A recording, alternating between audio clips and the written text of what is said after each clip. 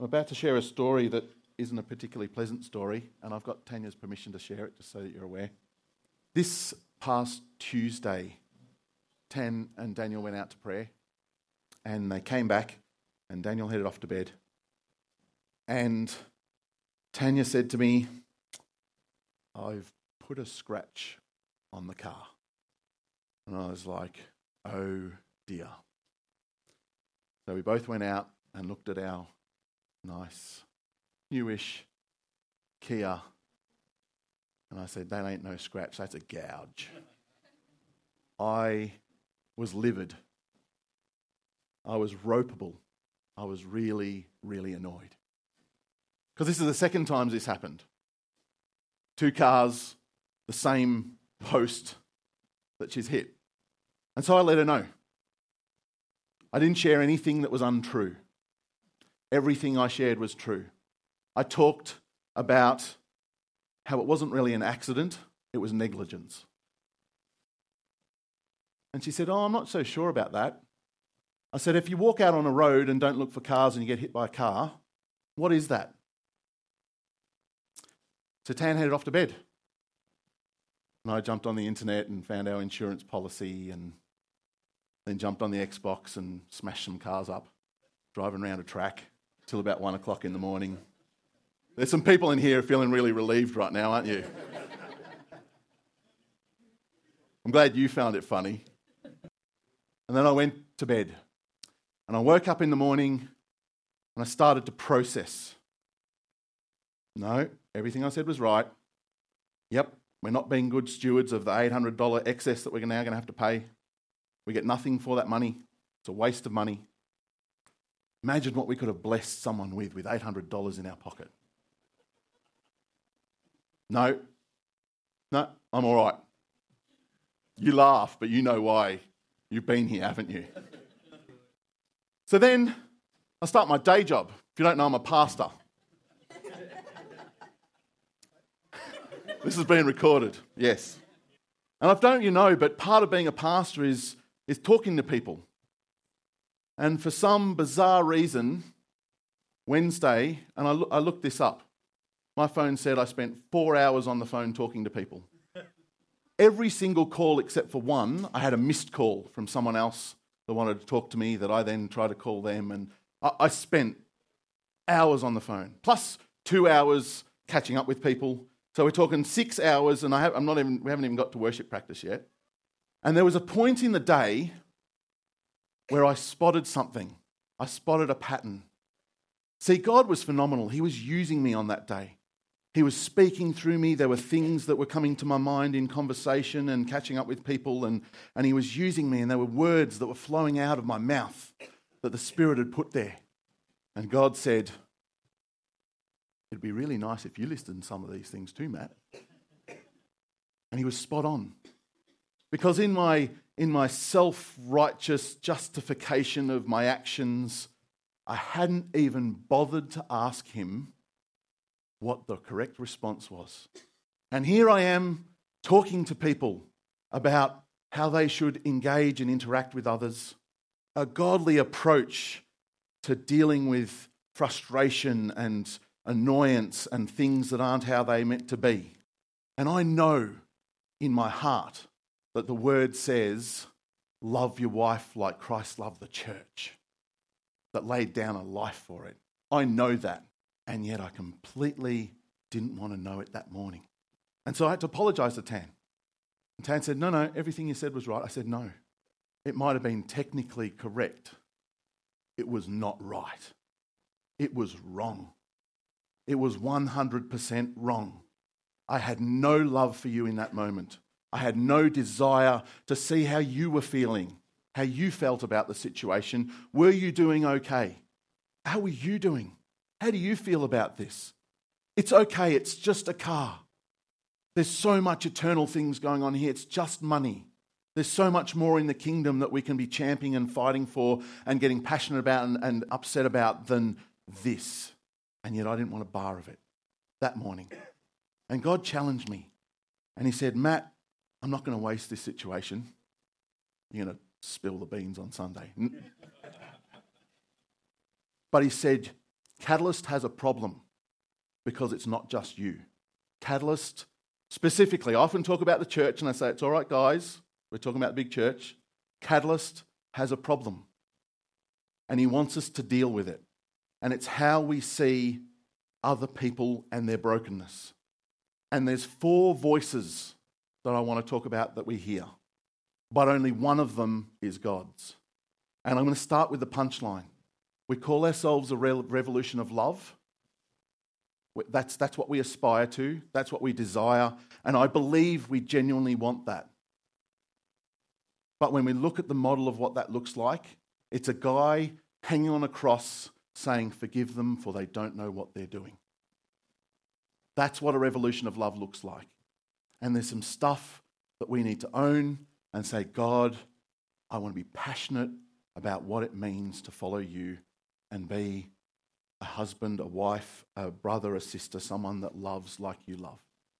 The world says when we have a situation where we look at someone's weakness, we look at their failing, we look at their inability to grow, we look at their stubbornness and characteristics that aren't healthy. We all see it. We all know that we see that in people. We all see that. The world has a perspective that says, find people that make you happy. If someone isn't making you happy, go find someone that's going to make you happy. That's what the world says. The world says, invest in winners. Don't invest in losers, invest in winners. The world says, just put them in a too hard basket.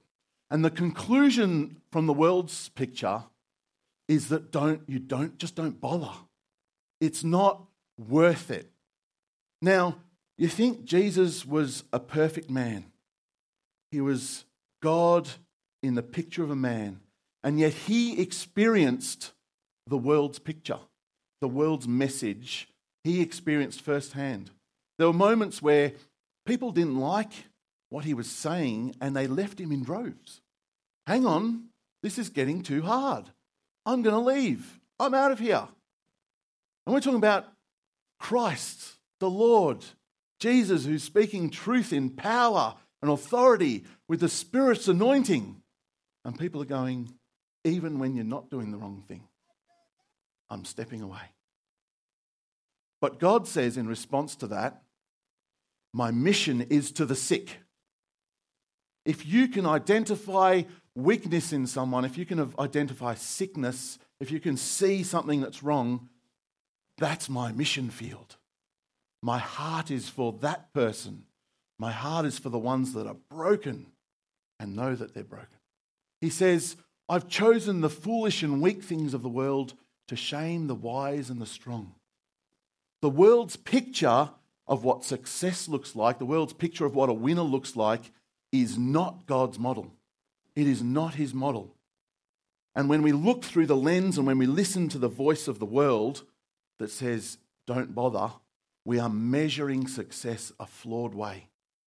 It is not what God models and teaches. And God says, I am God, nothing is too hard for me. Even that person, even that group of people that the world says don't bother, God says, I bother. I am able to do something here. I am not giving up on anyone. The second perspective is ourselves, the self. And the self has a lot to say, as I've shared with my internal conversation about Tan. I had plenty to say to myself. I know they're in the wrong, and I am justified to feel annoyed. It's true, isn't it? Every starting point of the check in my head goes to this message, goes to this point of saying, am I right? I am right. They did stuff up. They are flawed. There is a problem. Let's not bury it. Let's not pretend it's not there. It is there. And I'm just pointing out something that really is there. That's my starting point. How long will it take for them to get it? How long do I have to wait? I've been waiting years for this person to change this characteristic or this attitude. How much longer? I've been really patient. I have been doing the right thing. They're the ones that have a problem, and it's time for them to do something about it, not me. How much longer do I have to wait? I really just want to, slap some sense into them. They just need a good spiritual slap across the face. They'll just wake up to the problems. I need to get it off my chest, so I'll share my frustrations with anyone who listen, and hopefully they'll affirm my thinking, except the person that we've got an issue with. So we go around and we go, how annoying was that? Yeah, I agree. That's really annoying. That frustrates me. I find that really, really, really frustrating. The conclusion, which we don't often like saying, but is true, I'm better than they are. I am better than them. Is the conclusion, whether we like to admit it or not. The self says, I've identified weakness and problems that aren't being fixed and aren't being corrected, and they're wrong and they need to work on it. But I don't have that problem. I am better. God says something about this too. He says very clearly, do not criticize or judge each other. He says he will complete what he started. He will finish what he started, not me. He says, put away anger and slander. Get rid of it. It's not part of his agenda. He says, be patient, not grumbling against one another. He says, speak the truth in love. He says, be humble, not self-righteous. And I've picked out some verses. I can find you 10 more for each if you want. If you're not convinced this is what God's perspective is, I'm quite happy to find more Bible passages. If you question them, please start looking them up. He says, remember your old ways and who saved you. You have nothing to be proud about. You have nothing to be able to say that I'm better than somebody else, because the only reason you're where you are is because I saved you and I provided. And he says, help your brother or sister. If they're sinning and there's an opportunity to bring them back, wow, that's amazing. Help them. The third one is the enemy. And the enemy says, they're not going to change. How long have you known them for? They're not going to change. It's okay to feel discouraged and disheartened. This is a big one. And I suspect there's some people like me that when this came to me, I was like, well, hang on, that is okay, isn't it? Is it okay?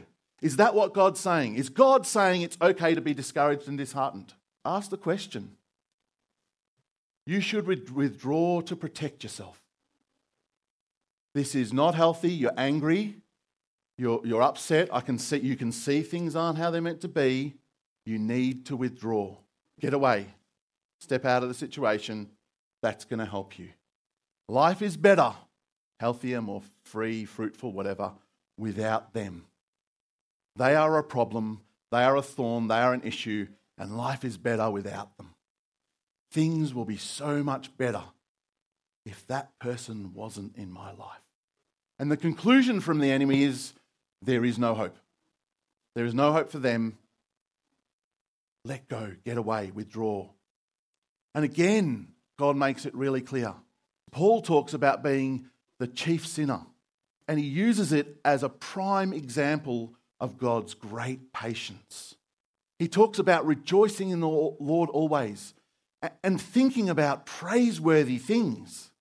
That was the last thing on my mind Wednesday morning, was thinking about praiseworthy things. And he says time and time again, do not isolate yourself. Do not isolate yourself. And the strong ought to bear with the failings of the weak. And the Holy Spirit fills us with hope. The Holy Spirit, in our place where there's hopelessness, the Holy Spirit gives us hope. And God, again, from the previous passage, will complete what he started. He will finish the work he started. We have this sense and idea that growth and maturity is like a linear process. As time goes on, we get more mature. And we kind of see that in our children when they were little, they didn't know much, and then they learnt a little bit more, and then they learnt a little bit more, and then they're a teenager, and then they're an adult. But the story of the Jewish people show us a very, very different picture. This is what maturity looks like more than a nice line. Yeah? If you think about the Jewish nation, does anyone want to tell me early on what's something that happened really right in the beginning? So God was walking in the garden, having awesome evening strolls with his creation, and what happened? They sinned. And what was their response? Isolation, judgment of others. Oh, hang on, we've got a bunch of things happening here. Blame. Do you think their maturity and growth went up or down? Went down. It's obvious. And you see in the journey of the life of the Israelite people, time and time again, we have two phrases that get used a lot. They feared the Lord and they did evil in the sight of the Lord. They feared the Lord and they did evil in the sight of the Lord. And the journey as a nation goes up and down into captivity where they went, God, we've stuffed up and we got really selfish. We forgot you. We forgot about fearing you. We surrender. We want to change. And God said, I've so been wanting your heart to change. And he comes and they have seasons of prosperity and worship and amazing times and then things change again. And it goes up and down like this. And our lives are no different. Our lives are very, very similar to like the Israelite nation. And we have ups and downs. And the problem is we look at each other's lives and we look at people in circumstances and we say, you should be where I am. You should get it like I get it. You should grow up like I've grown up. And we forget that while I might be on this ramp going up and my brother's going down, it does not mean that he's a waste of space. Because that's where I was. Now, this is obviously a simple little picture and don't read too much into it because at the end of the day, we can talk about maybe patience. And we go, I was really impatient. God taught me some things and I became more patient. But there was once upon a time I was patient and now I'm more patient. But my anger, I'm still really immature with my anger. Like, do you know what I mean? Like, we can't say maturity is just a line. But my point is, we forget that, and it's been mentioned this morning, it's been mentioned a couple of times, that life is a journey and that our responsibility, our accountability to one another is not for everyone to be where we are at today. Is not to be the same, but to encourage one another, to love one another, to spur one another on, to stand in unity, to champion each other, to believe in the best in each other, to see what God sees in people, not what the world sees in people or even what I see in them. And it's really clear and really helpful for me to see that someone else's brokenness is not failure, is not definitive, is not the conclusion. It's actually an opportunity for us to be the body. It's actually an opportunity for us. Maybe it took me 2 years to get that. Imagine if I can journey with them and they only do it in a year and a half. Wouldn't that be awesome? They get a half a year head start on me. Fantastic. And at no point in the line is it worth giving up on them. So what, as Jesus followers, is our response? I think it's really simple, and I think Jesus set this agenda. He wants us to model what the right way is. If you think you've mastered something, if you think you've got a grasp on something, if you think God's given you revelation in an area, you have a responsibility. You have a responsibility to model what that looks like. So many times I hear people say, gee, the church really struggles with this. And you go, how you doing? How do you... Oh, nah, I'm kind of waiting for us all to be on the same page, and then I'll do it. And you go, you don't believe that the church needs to change if you're not prepared to change yourself. Now, I'll tell you, it is hard. I'm not pretending that trying to step out when there's a whole bunch of people dragging their heels is easy. Please hear me. I'm not saying it's a walk in the park and it's blissful. But if you have revelation from God, if you have truth and love in your heart that you think someone else doesn't have, you were given that to share it. It wasn't given you to store up and keep as treasure that's only yours. It was given to be light and salt. And you start by showing what life that way looks like. That's step one. Step two is to pray. Because so much of what God said is the ball's in his court, not in ours. He's going to transform someone's life. He's going to renew them. He's going to restore their brokenness. He's going to draw them back into the place that he wants them to be.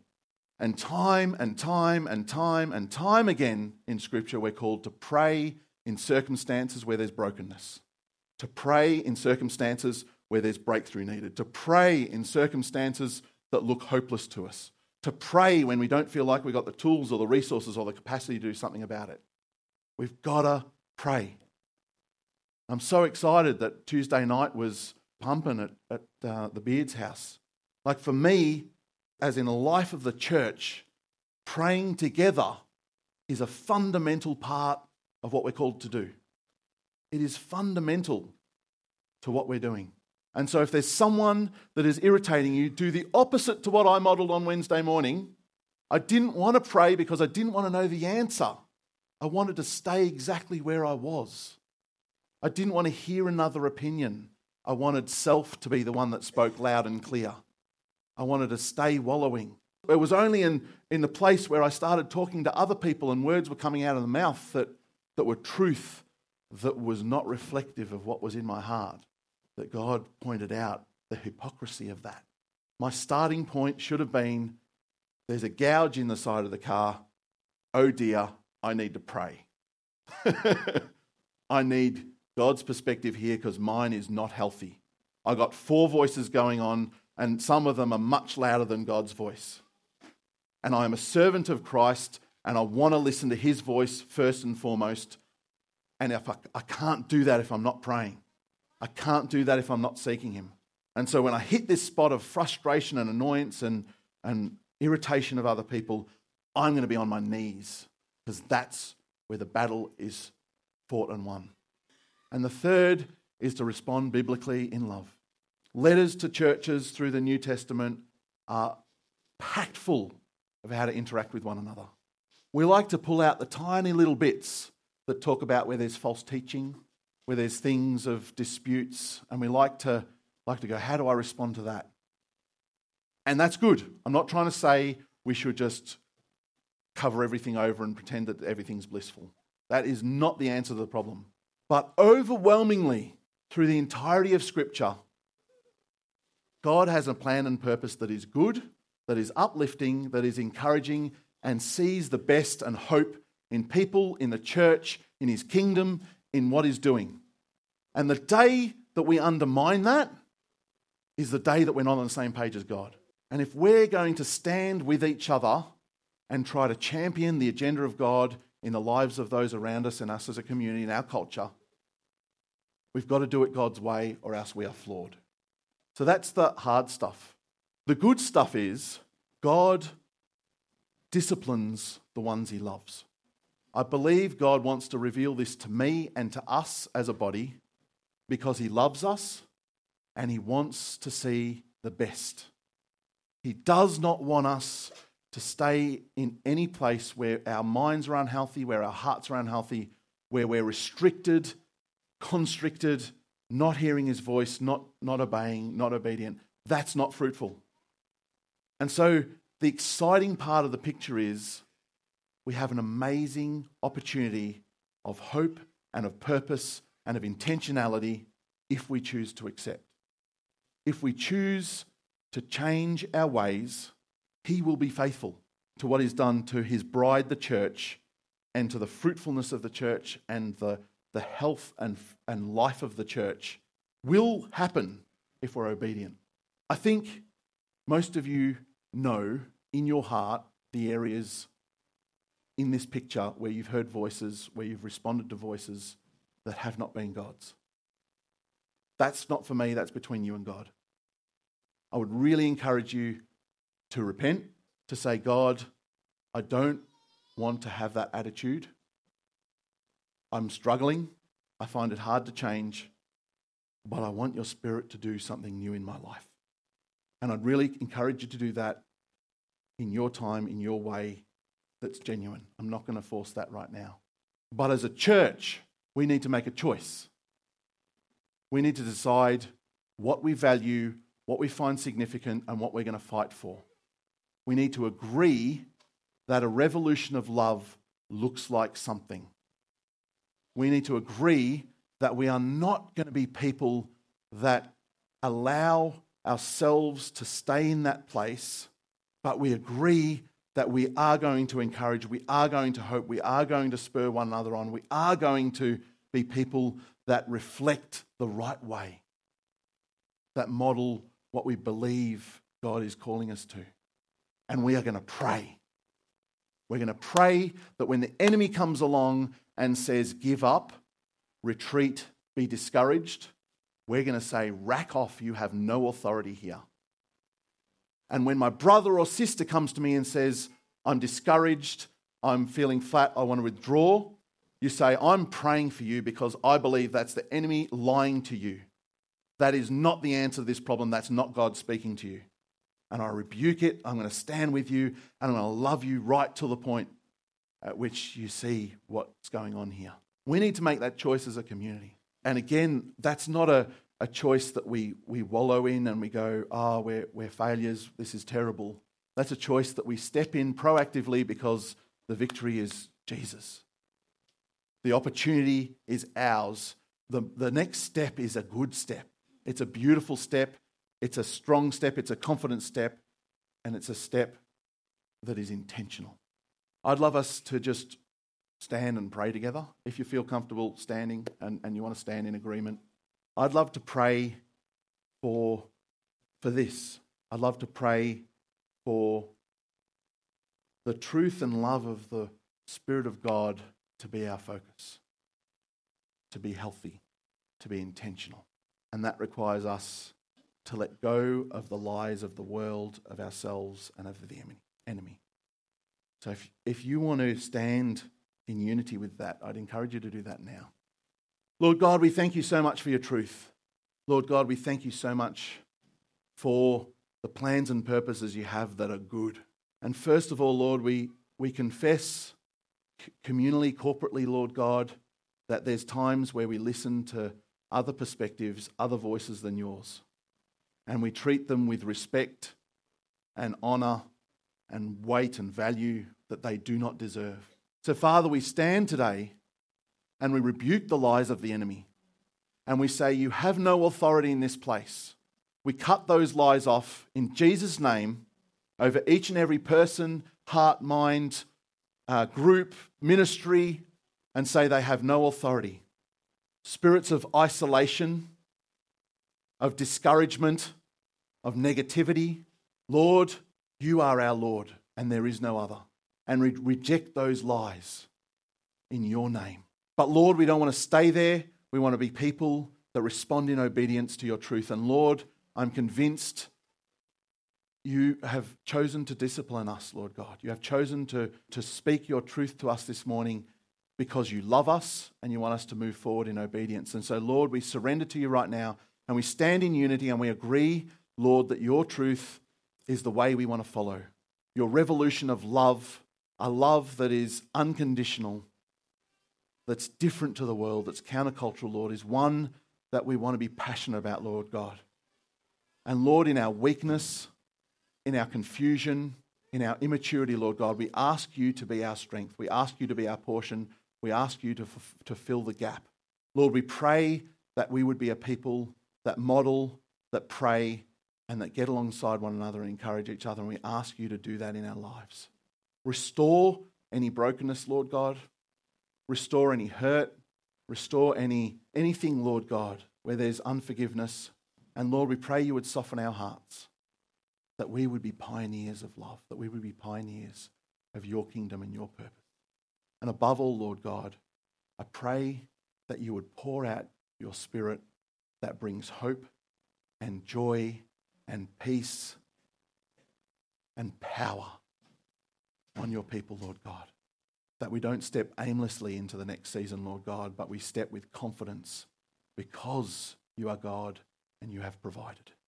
In Jesus' name, amen.